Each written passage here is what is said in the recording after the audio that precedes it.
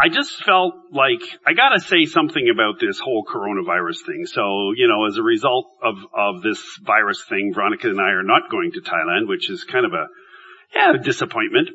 I'm looking at it this way. I don't have to sit on an airplane for 24 hours twice to get there and back. But, we are sort of, victims of a lot of what I consider to be a lot of panic.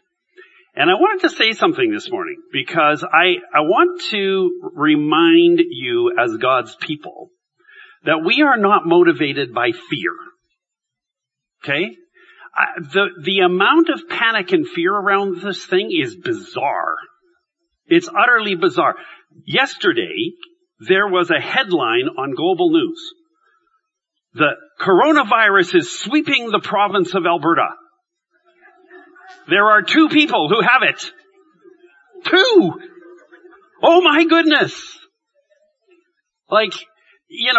Listen, I'm not a medical professional. I'm sure Pastor Yvette will have a little more to say next week. I'm sure this thing is not fun to catch, and I'm sure that it's not good. But can we please just relax? Not go buy up all the toilet paper and hand sanitizer you can possibly find. Hand sanitizer, I get. Toilet paper, I'm struggling with. I don't quite get that one, but maybe it's too much information if you explain it. But you know what I did think I would do this morning? Just give you a little bit of a sanity check. So when H1N1 went through Canada, 3.5 million people got it. But it's sweeping the province when 2 have it. Anyway, I'm a little cynical, I'm afraid. Please just be at peace. Wash your hands. Be wise, but be at peace. And a little humor to end it off. I got a kick out of it. Several of the Catholic churches around the world, like the main diocese and archdiocese, and I know the United Church the same, saying no more handshaking in church. Bump elbows instead. And then we hear Health Canada saying, when you sneeze into your elbow. Am I the only guy that doesn't make sense to? I don't know. It's just a little weird. All right. You know what? He who dwells in the secret place of the Most High shall abide under the shadow of the Almighty. Amen? And, though 1,000 may fall at my side and 10,000 at my right hand, it will not come near me. That's my confession, and I'm sticking with that. Amen? All right. Enough said. Let's get into the Word this morning. 5 principles to get God's blessing going in your life. And Linda figured it out. When I put Psalm 23 up last week, she said, "Oh, my cup runneth over." I'm like, oh, okay, maybe. I still don't get it. I've been looking at it all week. I still don't get it. That's all right. We'll have Pastor Scott explain it next week when he's back. They get back on Thursday, by the way, and so we'll all be glad to have him back home. 2 Corinthians chapter 9 and verse 8. I love this verse, and every time I read this verse, I hear my grade 7 English teacher scolding me for all the superlatives. Now, I was quite an exaggerator when I was a teen or a young teen.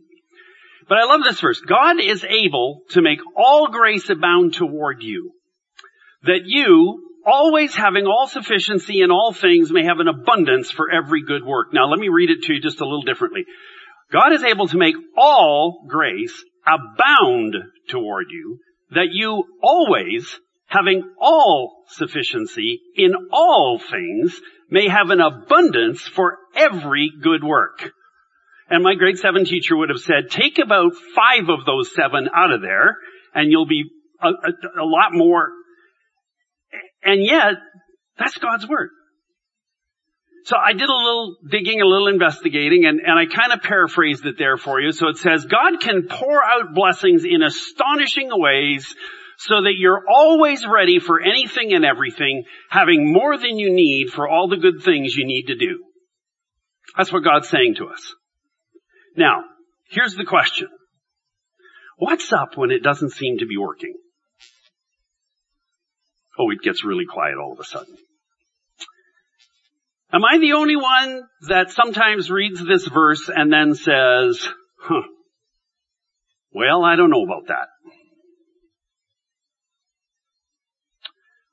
Then I look at my bank account, I look at my stack of bills, I look at my mortgage, I look at the world around me, I look at the unemployment rate, I look at all kinds of things and I say,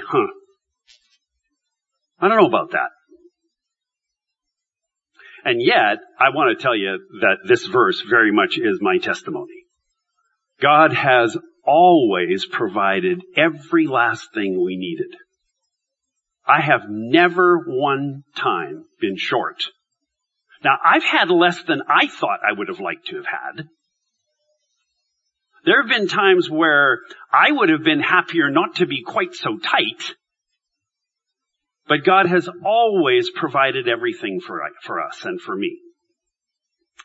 But you know, there are people who have tithed, they've given offerings, they've done all kinds of things. In many ways, they've sort of done everything right, but they don't seem to see a real harvest in their lives. And so I kind of want to poke at that today a little bit. And I want to just talk about some of the principles that we've got to have right in our lives if we're going to see God's blessing flow to us like it should. I don't remember who the preacher was, but he said, you know, we want to get under the spout where the blessing comes out. But there's something to that, right? We've got to be positioned in a place where we can actually receive God's blessing. I think sometimes God's pouring His blessing out and we're just not in the right place to receive it. So I want to just kind of unpack that a little bit this morning. What does the Bible say about it? And we're going to look at the life of Abraham and Isaac to see these principles that we've got to follow. You know, the Bible says in Galatians 3:14 that the blessings of Abraham are ours. The blessings of Abraham have come upon us through Christ. What are the blessings of Abraham? Well, let's just identify a few of them. You know, in Genesis chapter 12, God says to Abraham, I will make you a great nation and I will bless you and make you a blessing to others. You know, that's interesting. You know how you are great? You're great when you're a blessing to others. That's one of the things that God said to Abraham. I'm going to make you a blessing to others and I'll make you great in it. Protection. Genesis 15:1. God says to Abraham, do not be afraid. I am your shield and I am your great reward. I will take care of you, even when there's a new virus. No, it didn't say that in the Bible, but Genesis 24. God blesses Abraham with abundant wealth. Abraham was wealthy to a point that I don't think most of us can even comprehend. I love the story of the 7 kings that came to overthrow Sodom and Gomorrah. And they completely wipe out Sodom and Gomorrah, and Abraham takes his employees and wipes out all 7 kings and gets his nephew back.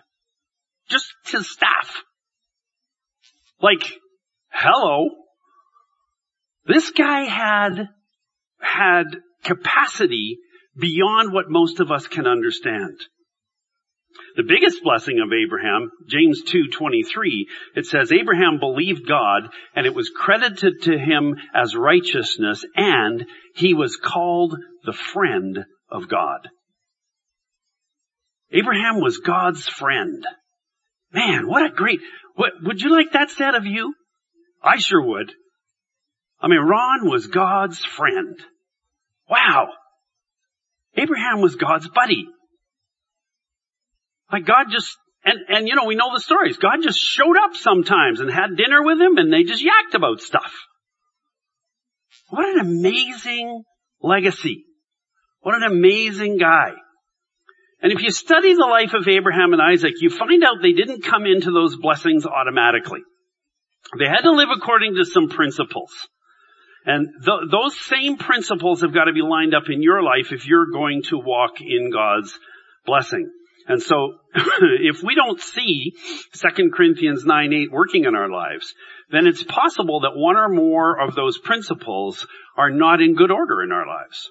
And so I just kind of want to spend a little bit of time this morning looking at those principles and figuring out what they are and how we get them into place in our life. Now, before we get into them, I got to kind of set the scene. So Genesis chapter 20, and you can kind of, if you've got your Bible with you, can kind of page along, but I'm not going to read the verses because it just isn't time. But Abraham's wandering around in the promised land, and he ends up in this place called Gerar. And Gerar is down on the south end of Israel in what today would be modern day Palestine, and it's in the Philistine territory. And while he's there, he has this kind of weird arrangement with Sarah, his wife, where she agrees to let him introduce her as his sister. Now, you know, if there are other men that want to kill Abraham to get her, he says, well, she's my sister, and that way they'll just take her and not leave him alone. Like, it's weird, okay? And the craziest part is, Sarah's 90. So some of you ladies that are, you know, thinking, wow, man, I'm just not so sure. Listen, Sarah was 90 and Abraham was still worried about the king stealing her and killing him to get her. Like, again, this is blessing, right? This is living under a level of blessing that I'm not sure all of us have quite put our thought to. Okay, so the king of Gerar, a guy named Abimelech, takes Sarah into his harem, right? He thinks she's his sister, so he figures she's safe, right? So then God shows up in a dream that night in Abimelech's dream and basically says to him, you're a dead man. You so much as touch that woman, I'll wipe out your entire kingdom and kill every one of you. There won't even be a memory of you left. And he's like, no, I didn't know. She said it was my, sister. So he gets up early, he calls Abraham in and he says, what is with you? Like, come on. So then he gives Sarah back. He kind of, makes some restitution with a big gift, and he tells his whole nation, you so much as touch those people and we'll, do not touch them. Don't touch that man. Don't touch his wife. Leave them alone. And then the king lets them live anywhere they want to in his land.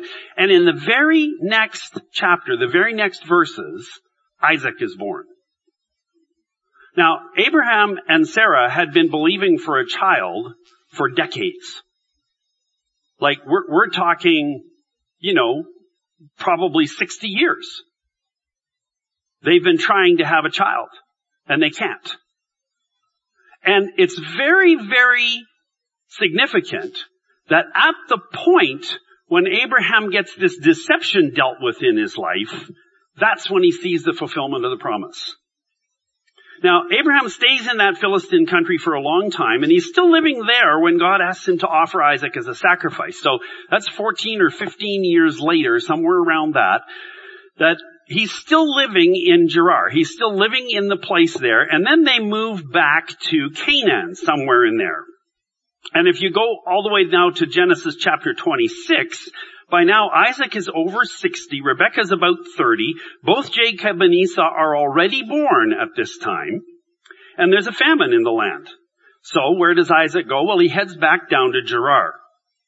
And God says to Isaac, you stay here in Gerar and I'll bless you here. So the men start to ask him about Rebekah, his wife, and guess what he says?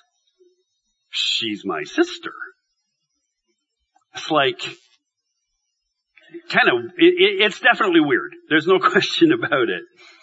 So Genesis 26 verse 8, this is so cute. Abimelech, likely a son of the earlier king who probably still remembers Abraham and his so-called sister, keeps really close tabs on Isaac. And the Bible says that he caught them. He was watching out of the window and he caught them, and the King James Version is so cute. It says, Abimelech saw Isaac sporting with his wife. They were making out, okay? Cause he calls Abraham in and he said, Isaac in and he says, gotcha, that is not your sister. You don't behave with a sister like that. That is your wife. What is wrong with you crazy guys? Are you trying to get us all killed? Are you trying to make your God mad at us? Like, what is going on here? What's this whole sister thing? And when Isaac gets that straightened out, there's this really cool verse in Genesis chapter 26 verse 12 where it says, then Isaac sowed in the land and reaped 100-fold. And the cool part about that is it was still a famine. And yet Isaac sows in the middle of a famine, and look at God's blessing. He gets 100 times, 100-fold return, a massive bumper crop in the middle of a famine. Once he got the deceit figured out. Once he got it sorted out, he was able to receive God's blessing. So let's talk for a few minutes today about 5 principles that will get God's blessing going in your life. Number 1 is this. It's place. And they all got to start with the letter P. I'm going to do this kind of preacher thing today, okay? Place. Are you in the place where God wants you to be? You know, that might mean your physical location. Because look at what God says to both Abraham and to Isaac. He says, stay here. This is where I want you. You know, another example of that is the prophet Elijah. Again, there's a famine in the land. God says to Elijah, go to the brook Cherith. I've commanded the ravens to bring you food there. Now you can go wherever you want, but the ravens are going to Cherith. You know, skip the dishes is delivering the bagels to the Cherith. You can go wherever you want, but if you want food, go there. And there's this place that God wants us to be. You know, after the brook dries up, and Elijah's sitting there, and God says to him, go to a widow in Zarephath. I've commanded her to look after you there. It's amazing to me how many times God has specific places and times where he wants to do things. And if we land up in the wrong place, we can miss it. And you know, that can mean more than just your physical location. It can mean your occupation. It can mean your place of employment. It can mean the relationships you have and other things. You know, I don't know how many times while we were pastoring in the other church in the West End, how many times people would move because they had an opportunity to get a better job. And then you'd hear from them 2 years later and they weren't going to church. They weren't really walking with God anymore. Life had kind of gone sideways for them. And you'd say to yourself, I wonder if they'd have just stayed here if they'd have done a whole lot better. You know, they followed the job instead of following God. I've watched people do that with churches. I've watched people get offended with a church, pack up and move often to some great big church where they can hide in the back and nobody notices them.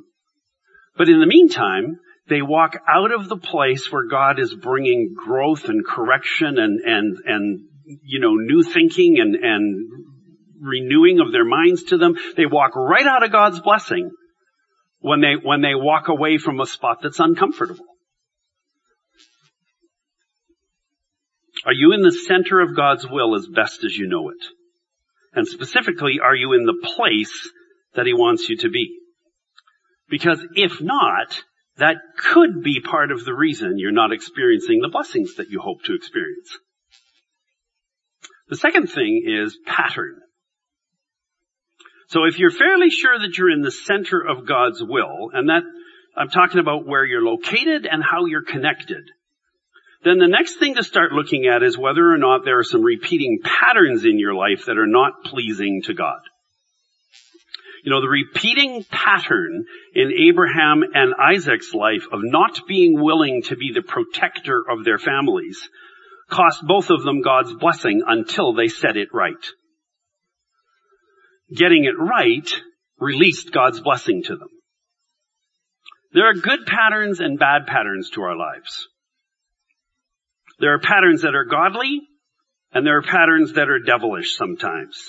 The godly patterns don't prevent you from receiving the blessings. They get you into the place where you're opened up to receive them. But it's those negatives, sometimes even devilish patterns, that are the problems. Patterns of marital breakdown, for example. Have you noticed that very, very often kids from divorced parents also end up divorced?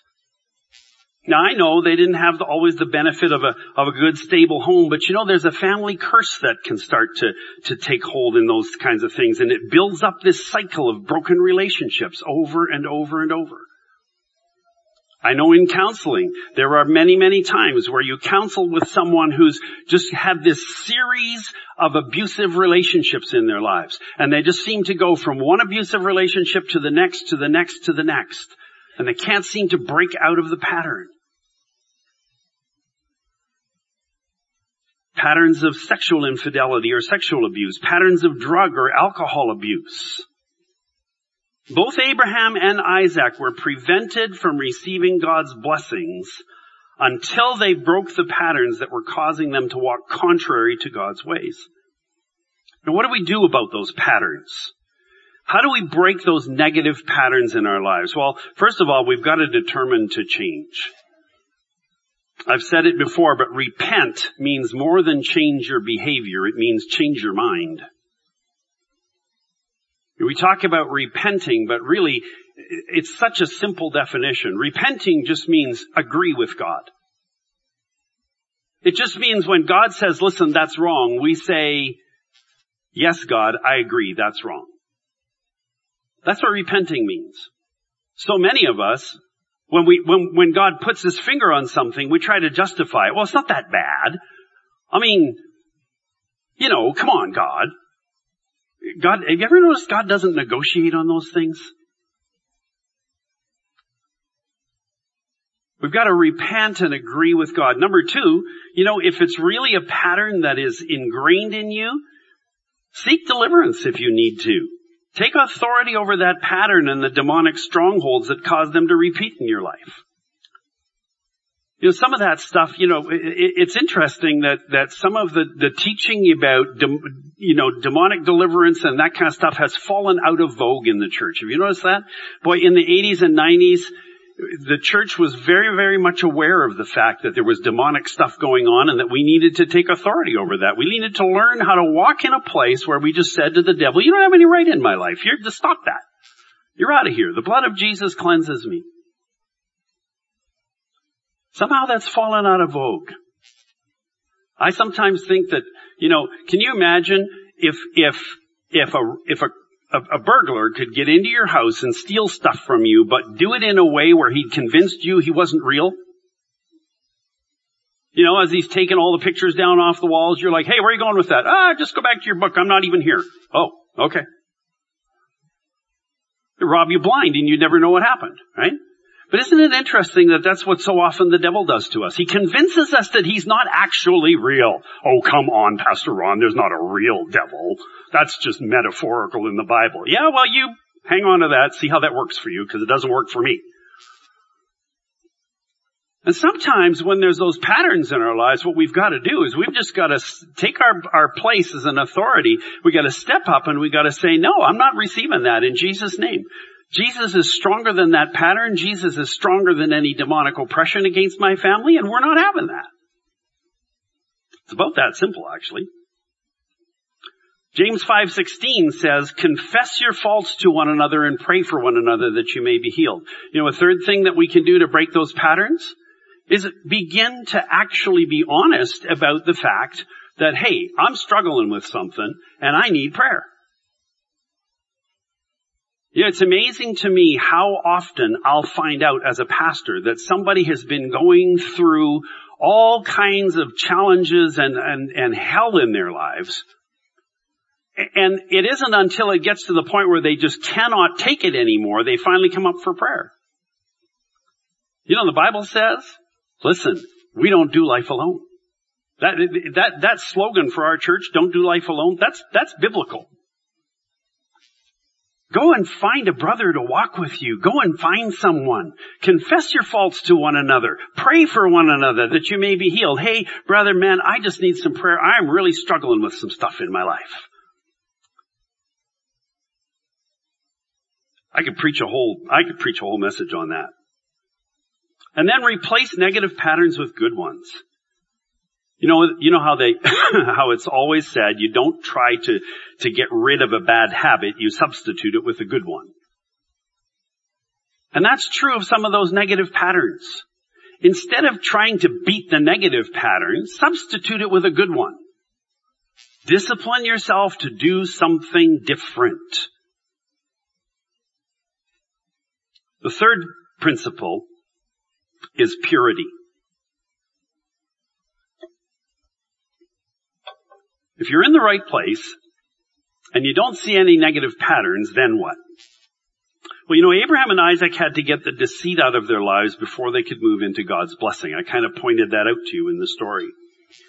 And the question is, what do we have in our lives that isn't pleasing to God? And it doesn't even have to be quote unquote sin in that sort of black and white, right and wrong sense. It could be things that God's told us He wants us to do that we're just not doing. Or it could be things that God has asked us to stop doing and we just kind of keep on doing them. It could be the way we use our time or perhaps the way we waste our time. And we have to keep a pure heart before God. Are we quick to agree with God about our thoughts and our behaviors? Do we make ourselves pliable when God tries to change us? Or do we resist and argue and justify and come up with excuses? Now, let me say this. Don't make the mistake of trying to invent something so you've got something to repent from. There's a verse in 1 John, I think it's chapter 3 and verse 20. So let me just check here. Yes. 1 John 3:20. It says this, if the Holy Spirit does not convict us, then we're clean before the Father. That's an important thing to remember. When you're thinking to yourself, God, are there things that are not right in my life? You got to know the Holy Spirit is going to be very quick to point them out to you if they're there. Don't invent them. Let the Holy Spirit lead you in those things. If the Holy Spirit doesn't convict us, then we need to set that, that we have something, then we don't need to worry. But if He does, if He starts to put His finger on some things, then we need to set those things right in our walk with God in order to get into that place where God's blessing flows to us like we want it to. Now, number 4 is perseverance or persistence. And if we go back to Genesis again and just kind of think about this, it's very interesting that in the stories after the ones I told, there's a kind of an issue that starts to come out between Abraham and Abimelech around a whole series of wells. And Abraham's dug a bunch of wells and Abimelech's servants have filled them all in and kind of chased Abraham away. And so then he backs up and he digs another well and they fill it in, they steal it. And Isaac, as he sort of takes over his father's estate, he begins to dig up all of his father's wells again. And one by one, the Philistines steal them all. They just take them over. And finally, Abimelech shows up again because he realizes that Isaac is very powerful, and so he wants to make a peace treaty just like his father had with Abraham. And in that process, Isaac digs another well, and like his father, he names it the Well of the Covenant. But it's a very interesting thing, because you can look at this two ways. You can say, every time they dug a well, the Philistines filled it in. Or you can say, every time the Philistines filled in a well, they just dug another one. Just depends on how you look at it. Every time the Philistines dug a well, or filled in a well, they just dug another one. Philistines filled it in, they dug another one. Philistines filled it in, they dug another one. I've said it many times before, right? Some problems you can solve, some problems you can get rid of, and some problems you just outlive. And sometimes some of those problems in our lives, we just have to hang in there longer than the problem does. God's going to come through. God's going to deal with it. Now, what if you've been giving and tithing and following God's direction, but you just don't see results? Well, let me give you a couple of things in this area. And I mentioned I was going to talk a little bit about giving and tithing. And, it's a good time of year actually to be thinking about tithing. Because I'll tell you what Veronica and I do. We got our T4 slips and we get our tax receipts from the church and we lay them side by side and we say, did we give 10%? And we're pretty diligent about making sure that we give better than 10%. So it's always right, but we always compare. We always make sure. And there's something about, again, obeying God in those areas where God says, give the tithe. And, I've done plenty of courses in theology. You don't want to debate me on this one. Oh, Pastor Ron, tithing is under the law. You're wrong. Actually, tithing was 400 years before the law. Tithing is part of the covenant of Abraham, which is the covenant that we want to live under in Galatians when it says the blessings of Abraham come upon us as Gentiles when we become Christians.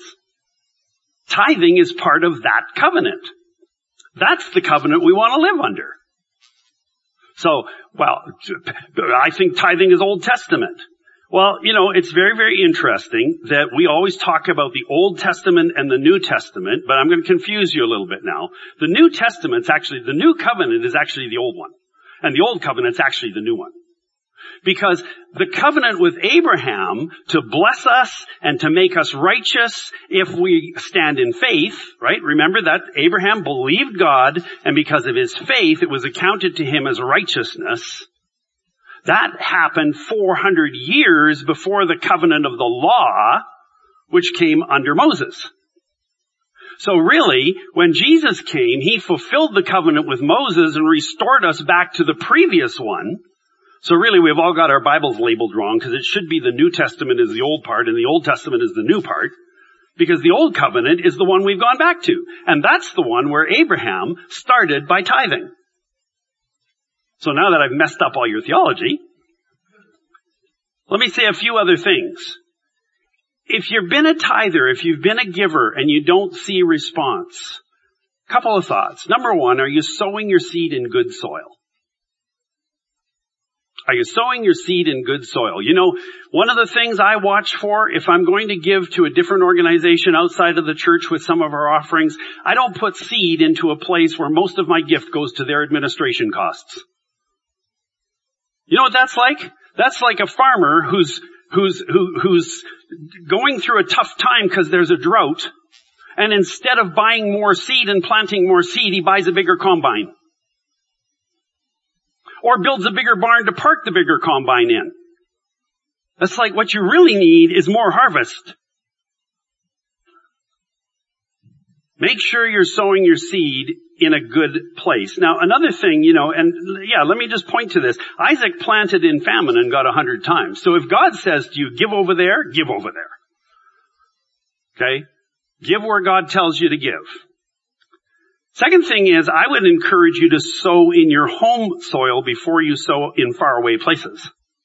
It's a whole lot easier to reap a harvest on your own farm quarter than it is to have to go clear across the country to get to the place where you're going to harvest seed. Now, years ago, when the television was more popular, people gave to televangelists. Today, they give to their favorite podcast pastors.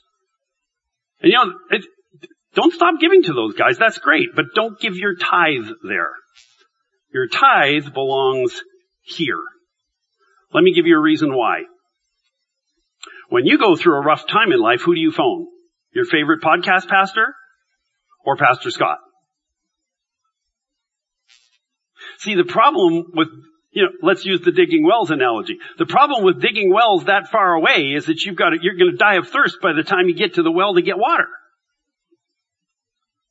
You want your wells dug right at home. Some people say, and I've heard this literally, I do tithe.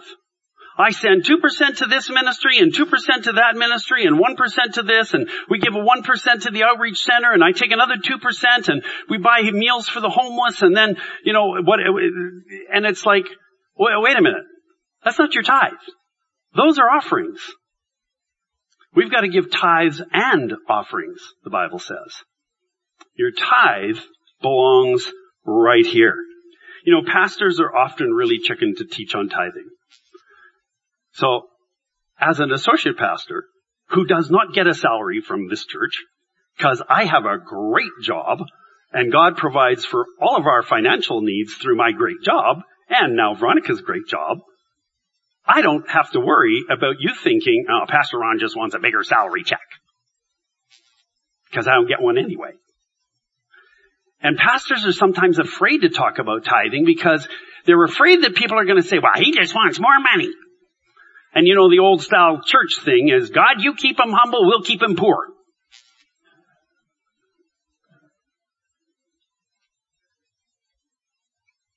Simply put your trust in God's faithfulness if you've been tithing and you don't see a response. Put your trust in God's faithfulness. I guarantee you that God will come through. I did this when we were pastoring in the West End. I got in a little bit of trouble over it, but I just did it anyway because it was in my heart to do and I knew it was a God thing. I called it God's money back guarantee. I said, if you are not a tither, tell you what you do. You just write God's money back guarantee on your envelope and we'll keep it separate. We'll keep your envelope separate.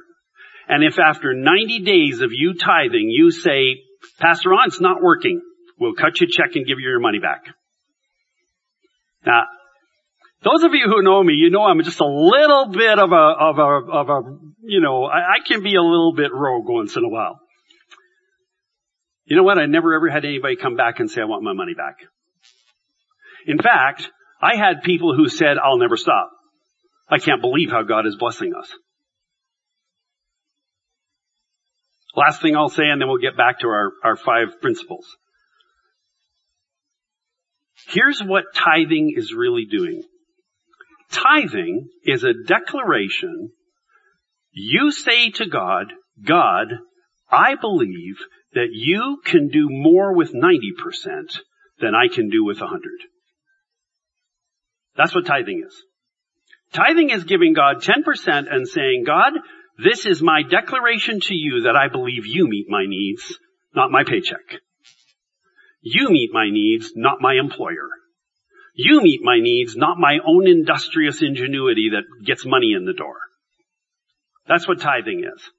It's a declaration that God is going to meet my needs. And let me tell you, He always does. Amen.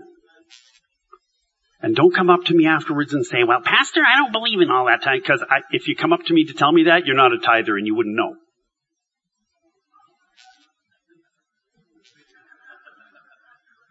Right?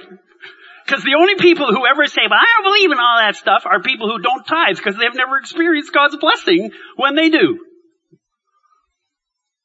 How many would say amen to that? All right. There we go. Let's move on. Number 5.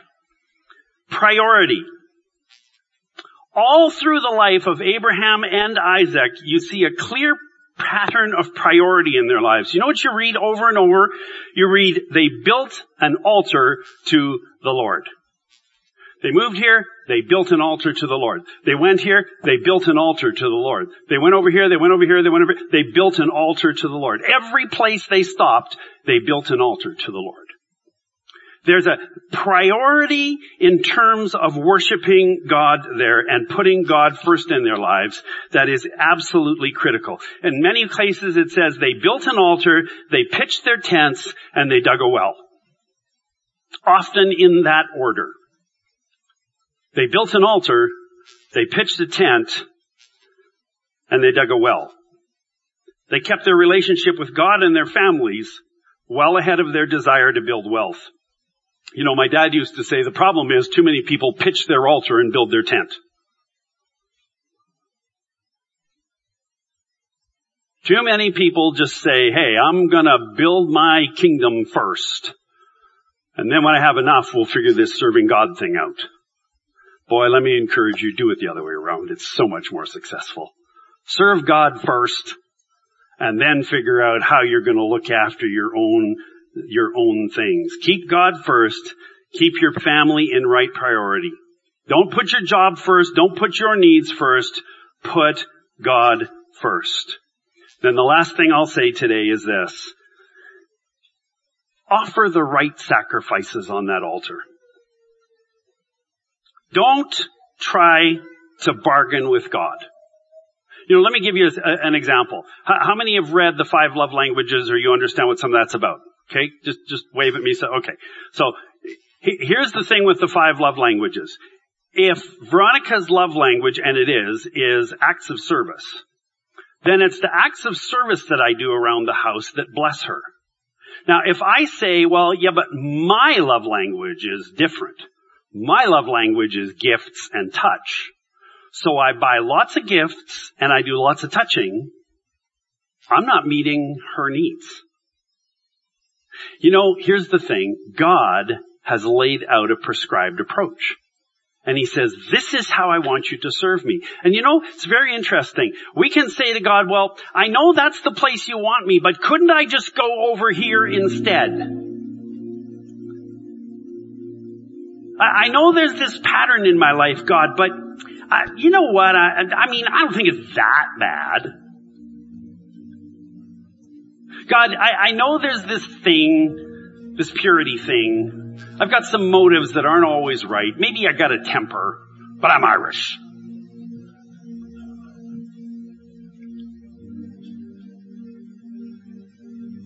Or maybe I just give up too soon.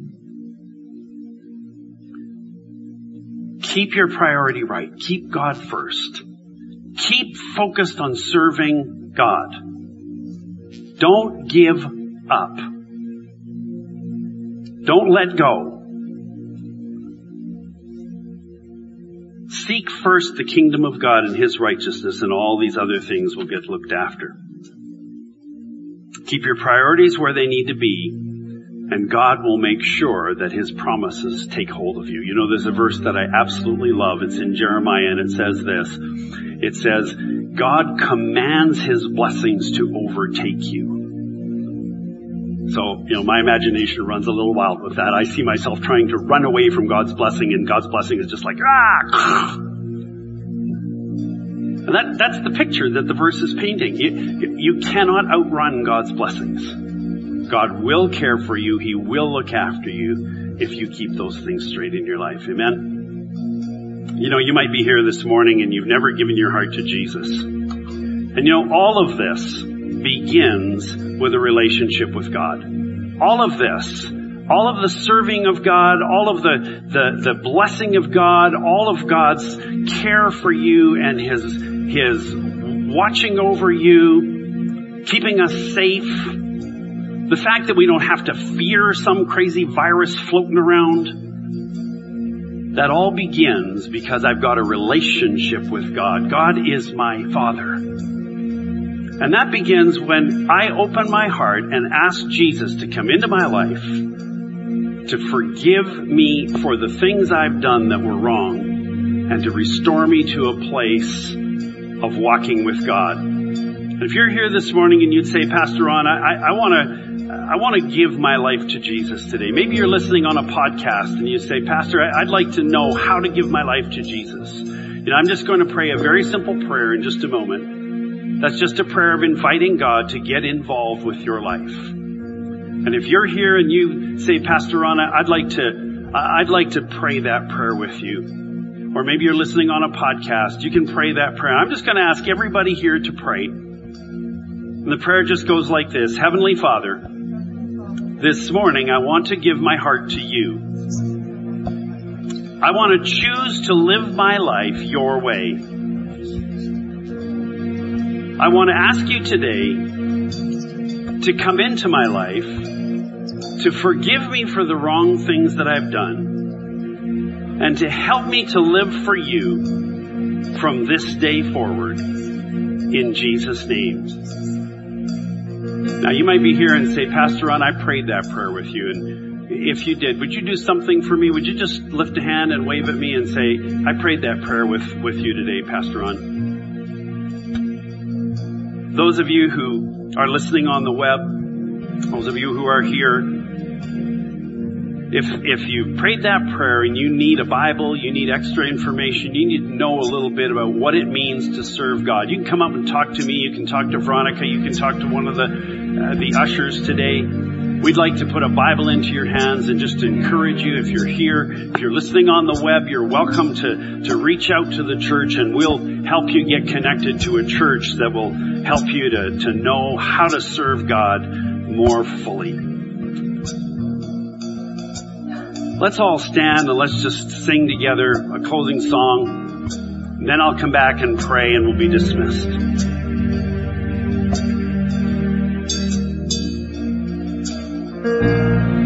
In the crushing, in the pressing, you are making new wine. In the soil I now surrender, you are breaking new ground. In the crushing, in the pressing, you are making new wine. In the soil I now surrender, you are breaking new ground. So I yield to you and to your faithfulness. When I trust you, I don't need to understand. Make me a vessel, make me an offering, make me whatever you want me to be. But I leave here with nothing, and all you have given me, Jesus, bring new wine out of me. In the crushing, in the pressing, you are making new wine. In the soil I now surrender, you are breaking new ground. You are breaking new ground. So make me a vessel, make me an offering, make me whatever you want me to be. God, I came here with nothing, and all you have given me, Jesus, bring new wine out of me. Jesus, bring new wine out of me. Jesus, bring new wine out of me. Where there is new wine, there is new power, there is new freedom. Kingdom is here. I lay down my old ways to carry on your fire today. Oh, where there is new wine, there is new power, there is new freedom. Kingdom is here. I lay down my old ways to carry on your fire today. Where there is new wine, there is new power, there is new freedom. Kingdom is here. I lay down my old ways to carry on your fire today.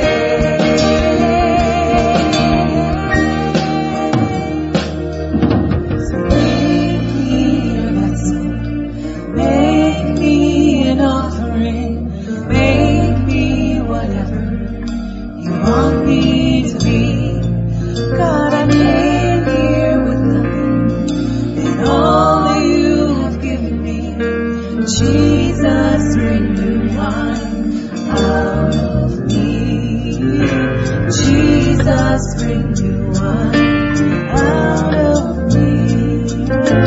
Jesus, bring new wine out of me.